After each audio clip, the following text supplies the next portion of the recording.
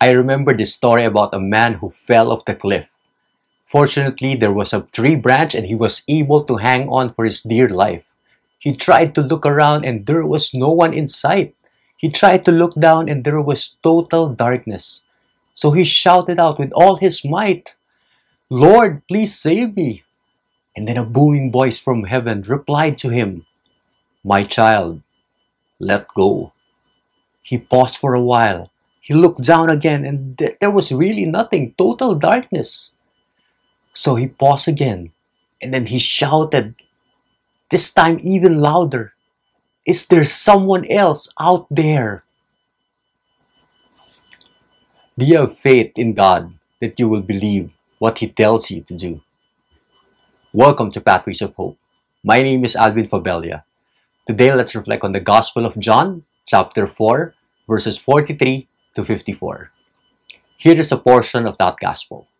There was a royal official whose son was ill in Capernaum. When he heard that Jesus had arrived in Galilee from Judea, he went to him and asked him to come down and heal his son, who was near death.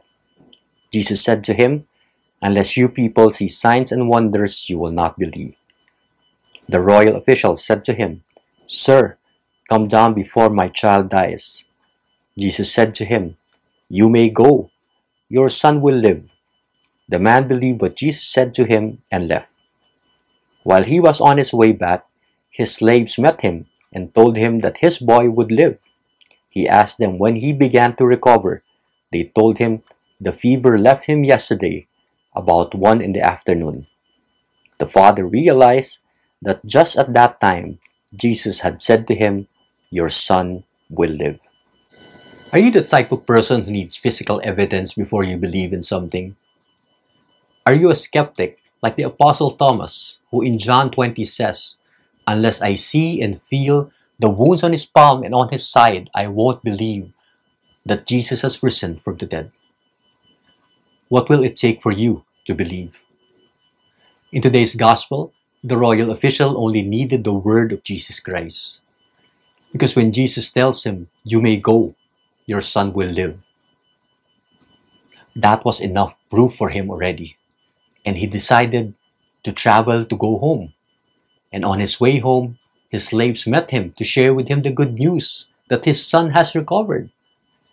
And when he asked them what was the time that he started to get well, they replied and he realized that that was exactly the time that Jesus tells him, "You may go, your son will live."